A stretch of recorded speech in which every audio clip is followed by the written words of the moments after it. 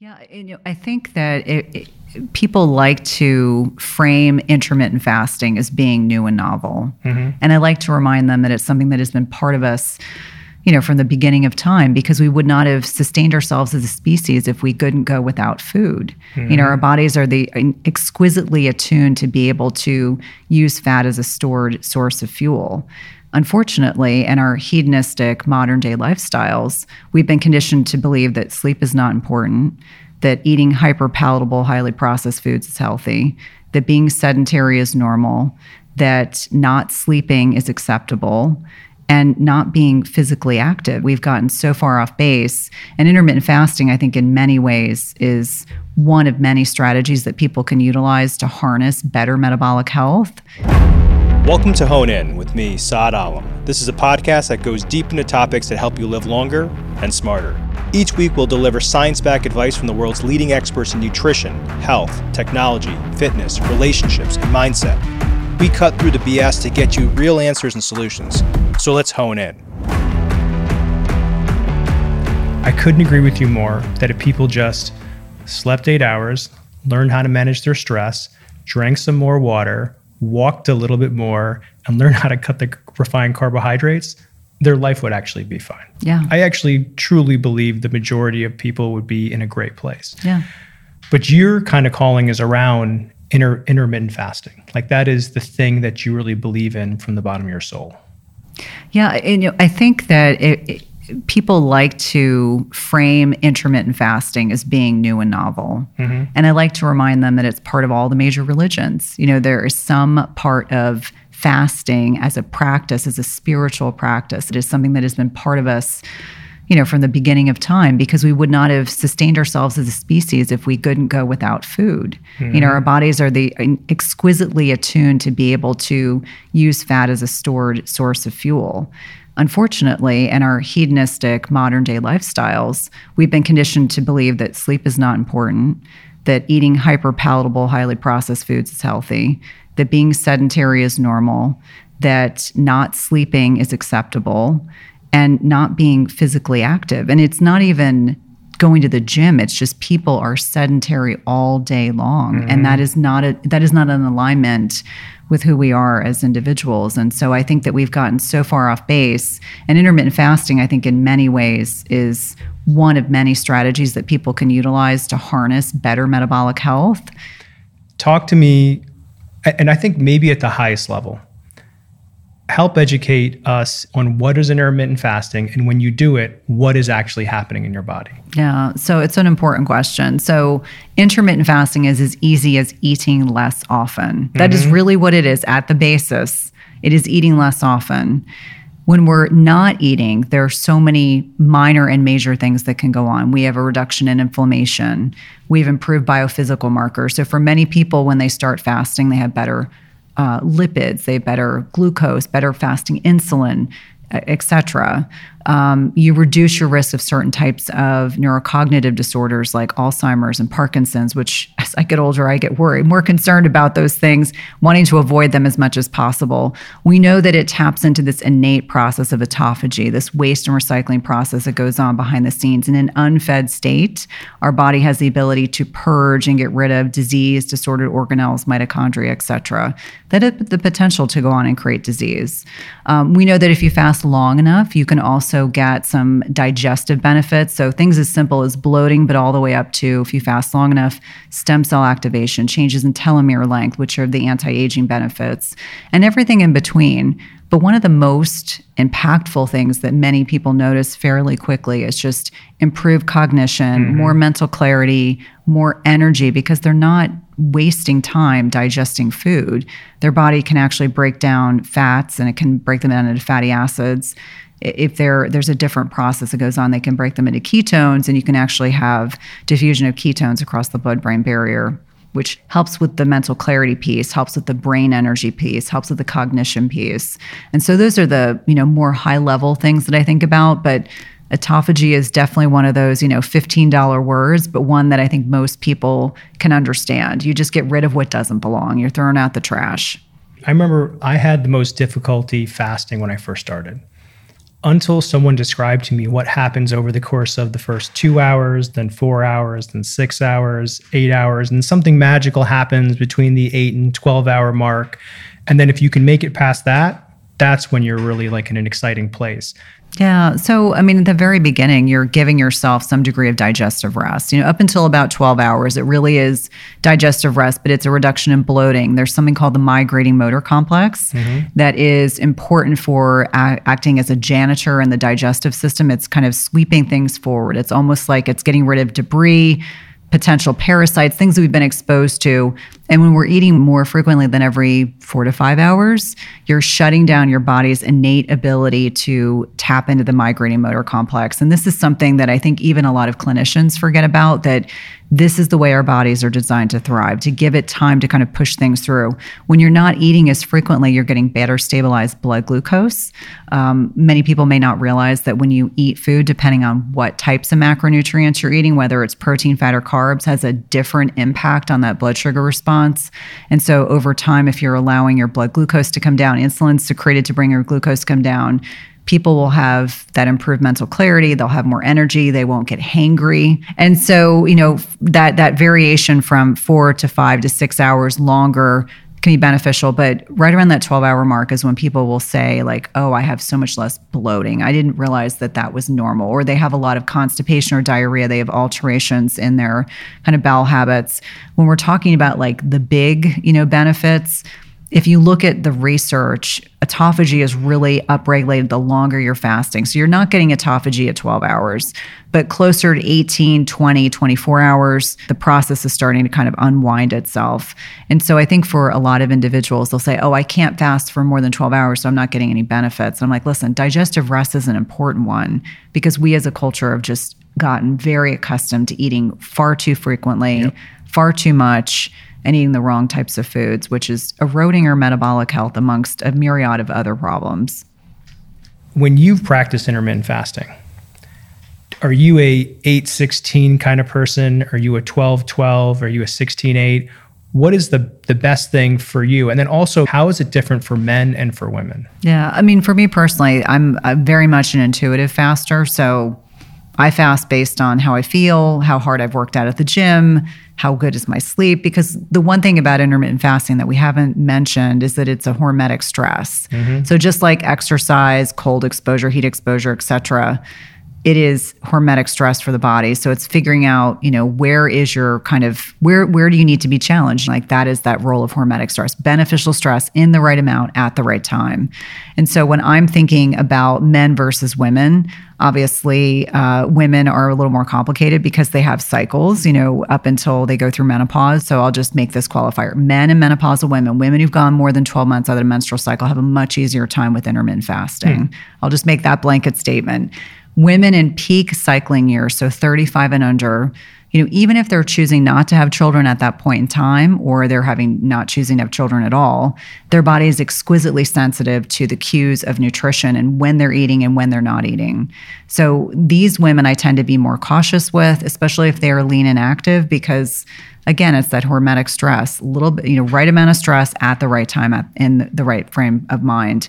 So when I'm thinking about these women and even perimenopausal women, there are times in a menstrual cycle when women can kind of capitalize on fasting. And so this is the follicular phase when estrogen predominates. Again, big oversimplification.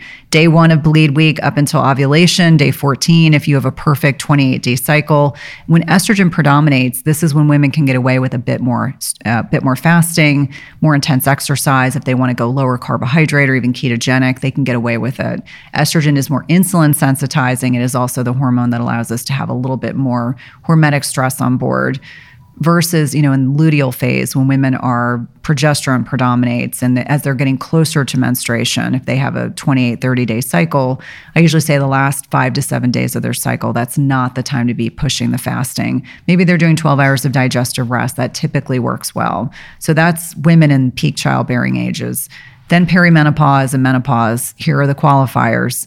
Got to sleep. Women become less stress resilient at this time in their lives. So what do most women do in perimenopause when they become weight loss resistant? They go harder, more fasting, more exercise, more food restriction, exactly, which just makes it worse. So the same thing applies in terms of where they are in their cycles, but then it's, what's your stress like? Are you sleeping? Anti-inflammatory nutrition, because all of a sudden the foods you got away with eating in your 20s and 30s, it isn't quite so easy anymore. So sometimes women need to remove gluten or dairy or alcohol or sugar, really depends on the individual. And then really looking at strength training, because north of 40, we are losing muscle mass. Sarcopenia is a real thing, muscle loss with aging. And so I oftentimes will remind individuals that this is the time to make sure you're not doing an excessive amount of HIIT or chronic cardio. This is the time to be doing the weight training. And if you don't know how to do the weight training, make sure you hire someone that can work with you. And then menopause, 12 months out of menstrual cycle, women, there's not as much hormonal flux.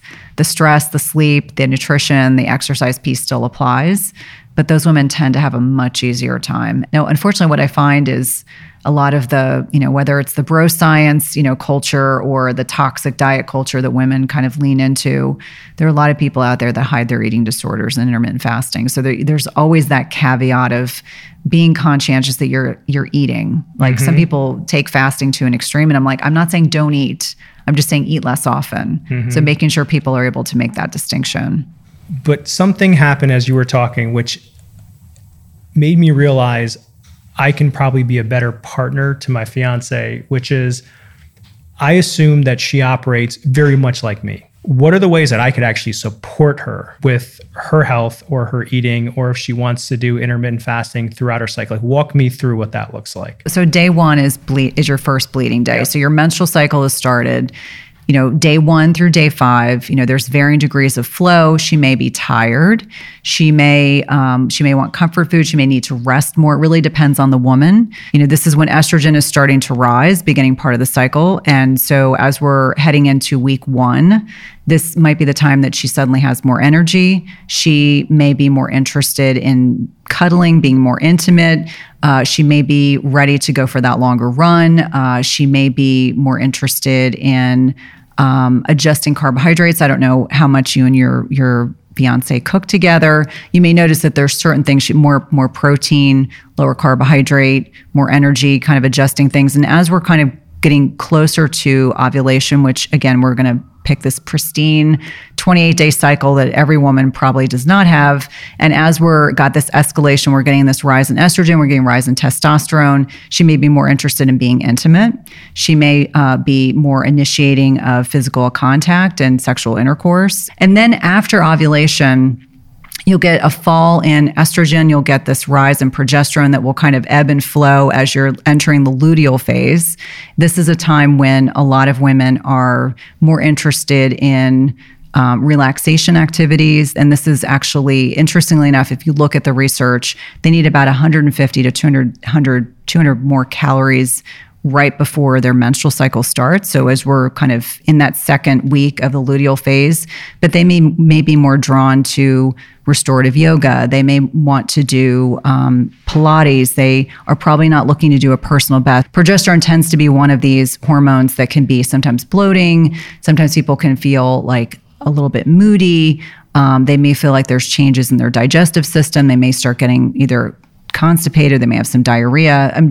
Maybe not every significant other is paying attention to those things, but as we're getting closer to when our menstrual cycle starts and there's a drop in progesterone, so this is what drives some of the symptoms of premenstrual syndrome. You may notice there's more anxiety, more depression, poor sleep, and that is a direct reflection of the drop in progesterone. So helping your partner when they're saying to you, I feel like I'm moody, I'm emotional, I don't know what's going on, and understanding that it is a byproduct of these fluctuations in progesterone. I always say progesterone is a wonderful hormone, but when it drops off, and some people do get very exaggerated PMS symptoms, they can have like PMDD, premenstrual dysphoric disorder. That can be like a very exaggerated response. It is a real entity, but helping them ensure that that last week of their cycle, maybe they're having sweet potatoes or squash or more, low glycemic fruits, because they will need a bit more carbohydrate to help with supporting their body during that luteal phase. And then their menstrual cycle starts, and then this begins. Now, obviously, if a partner is on oral contraceptives, they may not get the same response because their hormones are kept deliberately very low because they're given synthetic hormones. But I think if your partner is having natural cycles, that is kind of a high level. It is right now menopause's moment across the country. Yeah. Talk to me about why you think that's happening and where do you think it actually goes? The irony is when I finished my nurse practitioner program at Johns Hopkins in 2001, that was the year before the Women's Health Initiative came out. And for maybe listeners who aren't familiar with the Women's Health Initiative, it was a very large study that was done. The way that the data was extrapolated changed the trajectory of hormonal therapies for perimenopause and menopausal females. It changed an entire generation of clinicians prescribing practices. 20 years. It hurt my mother's generation. Yep. And it pains me enormously, and I have permission to say this. When I look at my mom and her sisters and my aunts, the impact of taking them all off of HRT has been significant and profound. And so, I feel like my true life's work is helping educate women about their bodies because we are our own best advocates. And so why do I think the shame and the secrecy around the second half of a woman's life is changing and shifting is because women want more for themselves. They're witnessing what's happening. We're seeing escalating rates of Alzheimer's. We're seeing really poor metabolic health in our older women. And so much of it has to do with the fact that we've been so fear-mongered about the role of hormones. In most instances, it's not creating breast cancer. That's a huge misnomer and misrepresentation. For many women, it's the loss of these sex hormones that is driving loss of insulin sensitivity. It's impacting brain health. It's impacting heart health. It's impacting bone health significantly. And so I think that as my generation has entered this stage of life, many of us are like, we aren't going to allow this shame and secrecy to continue.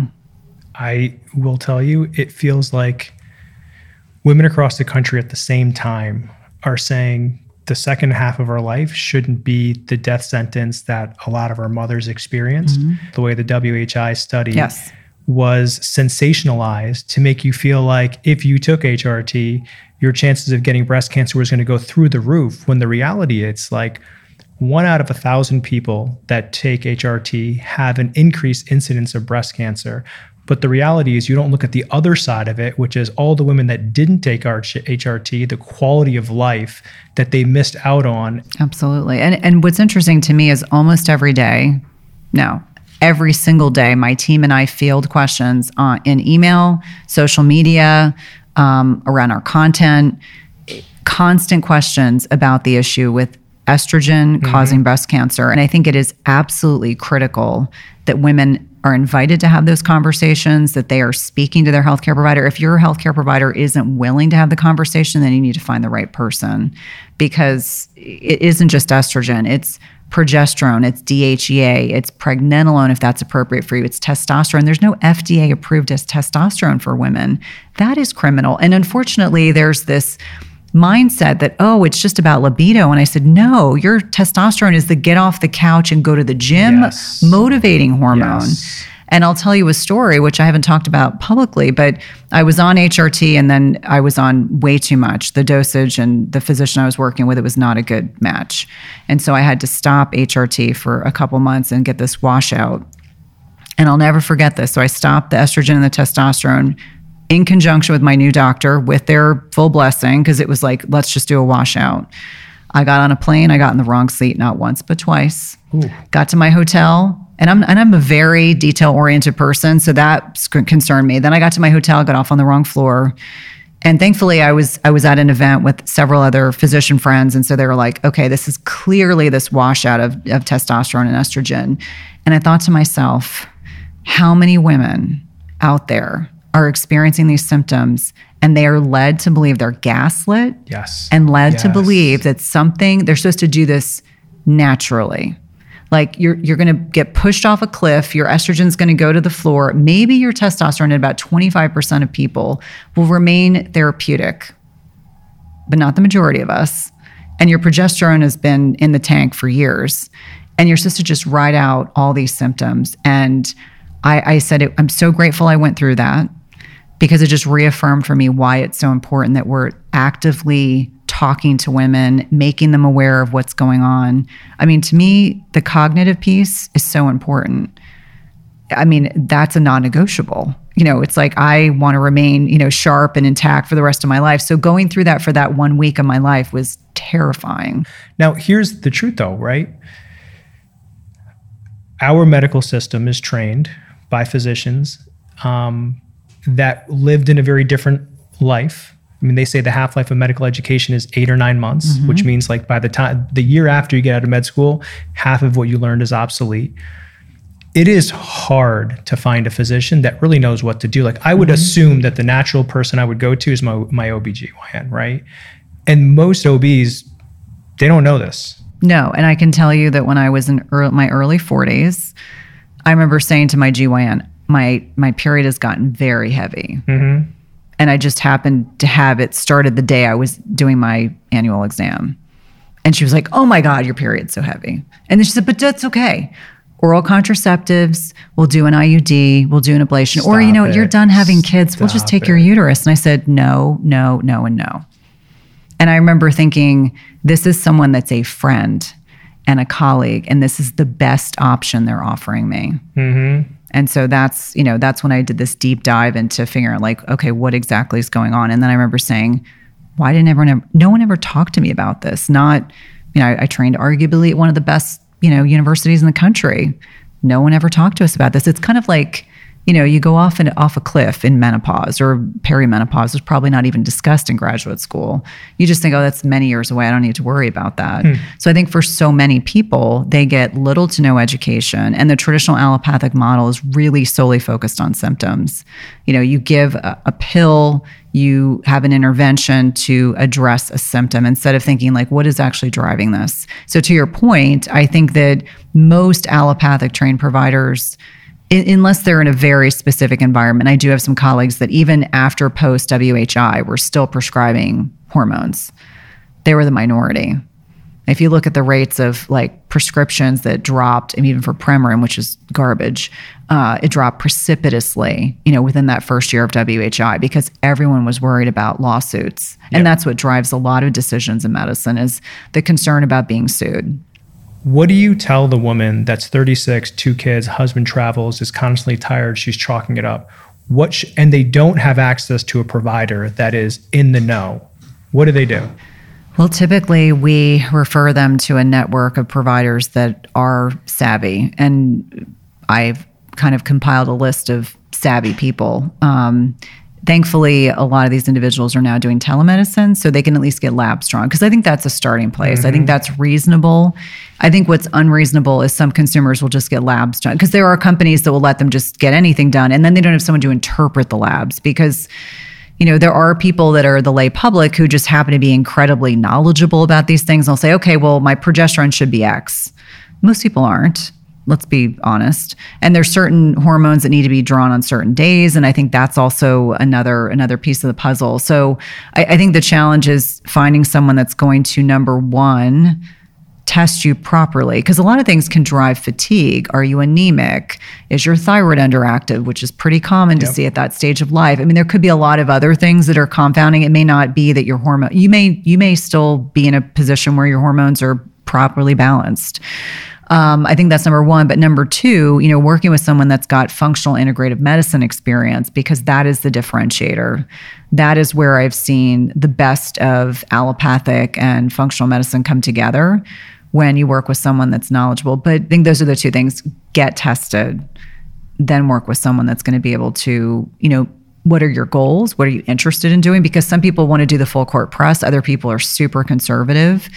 And as an example, Dr. Pam Smith, I went to a lecture that she gave recently. She works for A4M, and she's one of these anti-aging bioidentical hormones physicians. And she was saying she's seeing a trend in women, so not men, but in women that are getting super physiologic dosing on testosterone. So way beyond like what their bodies would make naturally. And she's seeing early MIs, so early heart attacks in young women. So she was saying like, testosterone is great, but women need so much less than men. So teeny little, tiny, right? But because it's so potent. And so I think that's the other differentiator. And there's a lot of like what I refer to as pill mills right now. So many. And that is a disturbing trend because you have individuals who are looking to make a very profitable kind of experience where they're dropping pellets left and right, and pellets can be wildly unpredictable. I mean, that's what I'll say about pellets, that it's been my experience. They can be very therapeutic in the right hands, but more often than not, when people are creating these like pill mills, as we call them, sometimes that ends up not working out to the benefit of the patient. Maybe they feel good at first, but then they're stuck with this subcutaneous pellet that's underneath the skin that they can't do anything about until it kind of it stops releasing the drug, stops releasing the hormone. I think that my whole background being in critical care and cardiology lends itself to being cautious and careful because women deserve to have comprehensive labs prior to institution of anything. Otherwise, you have nothing to compare it against. I mean, not to mention the fact maybe someone has liver function abnormalities, maybe, and you're going to put them on testosterone and all these other things. And I probably would lean towards being a little bit conservative. Ultimately, that's going to benefit the patient the most because you're going to have a better sense of their past medical history, their family history, what other medications, supplements. I just look at it as a safety thing. What's best for the patient? I used to always say, what's best for the patient? That's where you have to practice. That's good to hear, by the way. So I'm going to turn it real quickly back to IF for a second, again, before we close out. People think that breakfast is the most important meal of the day. And my stomach thinks that too. Every single night when I go to sleep and when it's like 5 a.m. and I jump up for the gym, my stomach is saying, put some food in me. What are your thoughts on that? Well, I think there's a couple different ways I could take this. Breaking your fast is the most important meal of the day. So whenever that happens, whether it's 10 a.m., 12 p.m., 2 p.m., 8 a.m., if you are an individual that is lean and very physically active, you may actually need to break your fast earlier. I think the context of where I get concerned about breaking your fast is that the kind of modern trajectory of breakfast foods in this country are hyper-processed, hyper-palatable carbohydrates, which are doing nothing for us. If 92 to 93% of Americans are not metabolically healthy, the concept of fasting is a good one, and then abstaining from eating processed carbs. But if you sit down and have a breakfast and say to me, before I go to the gym, I want a protein shake, whey protein shake, or I need to eat after I get done from the gym because I'm hungry, I'm going to have bacon and eggs or avocado or whatever it is you're going to have. Protein-centric meals are always going to be a good thing. So when we're talking about that traditional Kellogg's, Corn Flakes kind of breakfast, that's garbage. However, breaking your fast at any time during the day, I think is absolutely fine. And if you are very physically active and you're hungry, don't not eat. That's always the concern, is that sometimes the message about fasting is, more hormetic stress, eat less. And I always say, nourish your body. That is the most important thing you can do. And that's such an interesting point, right? Because I think very often when we get into these lifestyle modifications, we tend to look at the book or exactly what the black and white definition is. And the really experienced people actually say, listen to your body. In your mind, what does that mean? It really embraces bioindividuality. So it's the understanding that intrinsically each one of us may need to do things a little bit differently. And that is uncomfortable. A lot of people are like, I want you to tell me exactly what I need to do. And I say, listen to the intuition of your body. Like, let's say you went to the gym today and you lifted really heavy at a personal best. You may need a wider feeding window. You may need more food. You may need more protein. You may need more carbohydrate during your day. And so I think it's giving people permission to intuitively listen to their bodies if they're capable of that. Some people are still at a point where they're leptin or insulin resistant and they have to really work on the basics. But I would say if you're someone that is insulin sensitive, metabolically healthy, figuring out like, do you need to put yourself to bed earlier? Is this a day you need to up your carbohydrate intake? Is this a day you need to take a break and not go to the gym? I mean, it is that simple to kind of check in with yourself and say, okay, today I need to do less. For an example, yesterday didn't hit my protein macros. So today we're going to have a steak dinner. So I'm like, really it can be that bio-individual, figuring out what your body needs intrinsically on that given day and time. Last question. What are the non-negotiables in your life? Like, what's your health stack that if you can only keep 3 things, 3 things and 3 things only, what would they be? I would say number 1, a connection to nature. And I know many people think that sounds woo-woo, but understanding what is going on with our connection to nature, the autonomic nervous system, the parasympathetic. Most of us are sympathetic dominant. Our bodies think we're being, it's this fight, flight, or flee kind of mentality. So connection to nature, because that always makes a big difference for me. The older I get, the more I crave it. Whether it's walking outside with my dogs, it's something we do every day. I would say number 2, as simple as it sounds, like hydration. I drink a lot of water. I drink a lot of electrolytes. It makes a huge difference in my energy levels, my sleep quality. And then number 3 is sleep, not a sexy topic.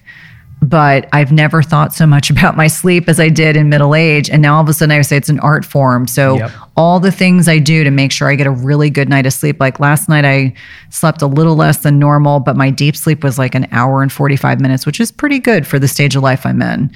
Deep sleep, that's good. So listen, you've been amazing.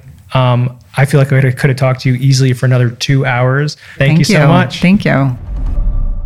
Hey guys, thanks for listening into this episode of Hone In. If you like this episode, please make sure to subscribe. And hey, if you have a minute, drop a comment below with your biggest learning, your insights, your takeaways from this conversation. I would personally love to hear from you. Tune in each week for more answers to questions, solutions to problems, and tangible advice that you can apply to your life to live smarter, stronger, and longer. One more thing before you guys leave. This is important. The Hone In podcast is intended as general information. Our purpose is to educate, inspire, and support you as you live a healthier, longer life. The use of information on this podcast is not, and I repeat, not intended as a substitute for the advice of a physician, medical, or mental health professional. And it should not serve as diagnosis or treatment. If you are suffering from a psychological or a mental health condition, please seek help from a qualified health professional. Thank you so much for listening to us.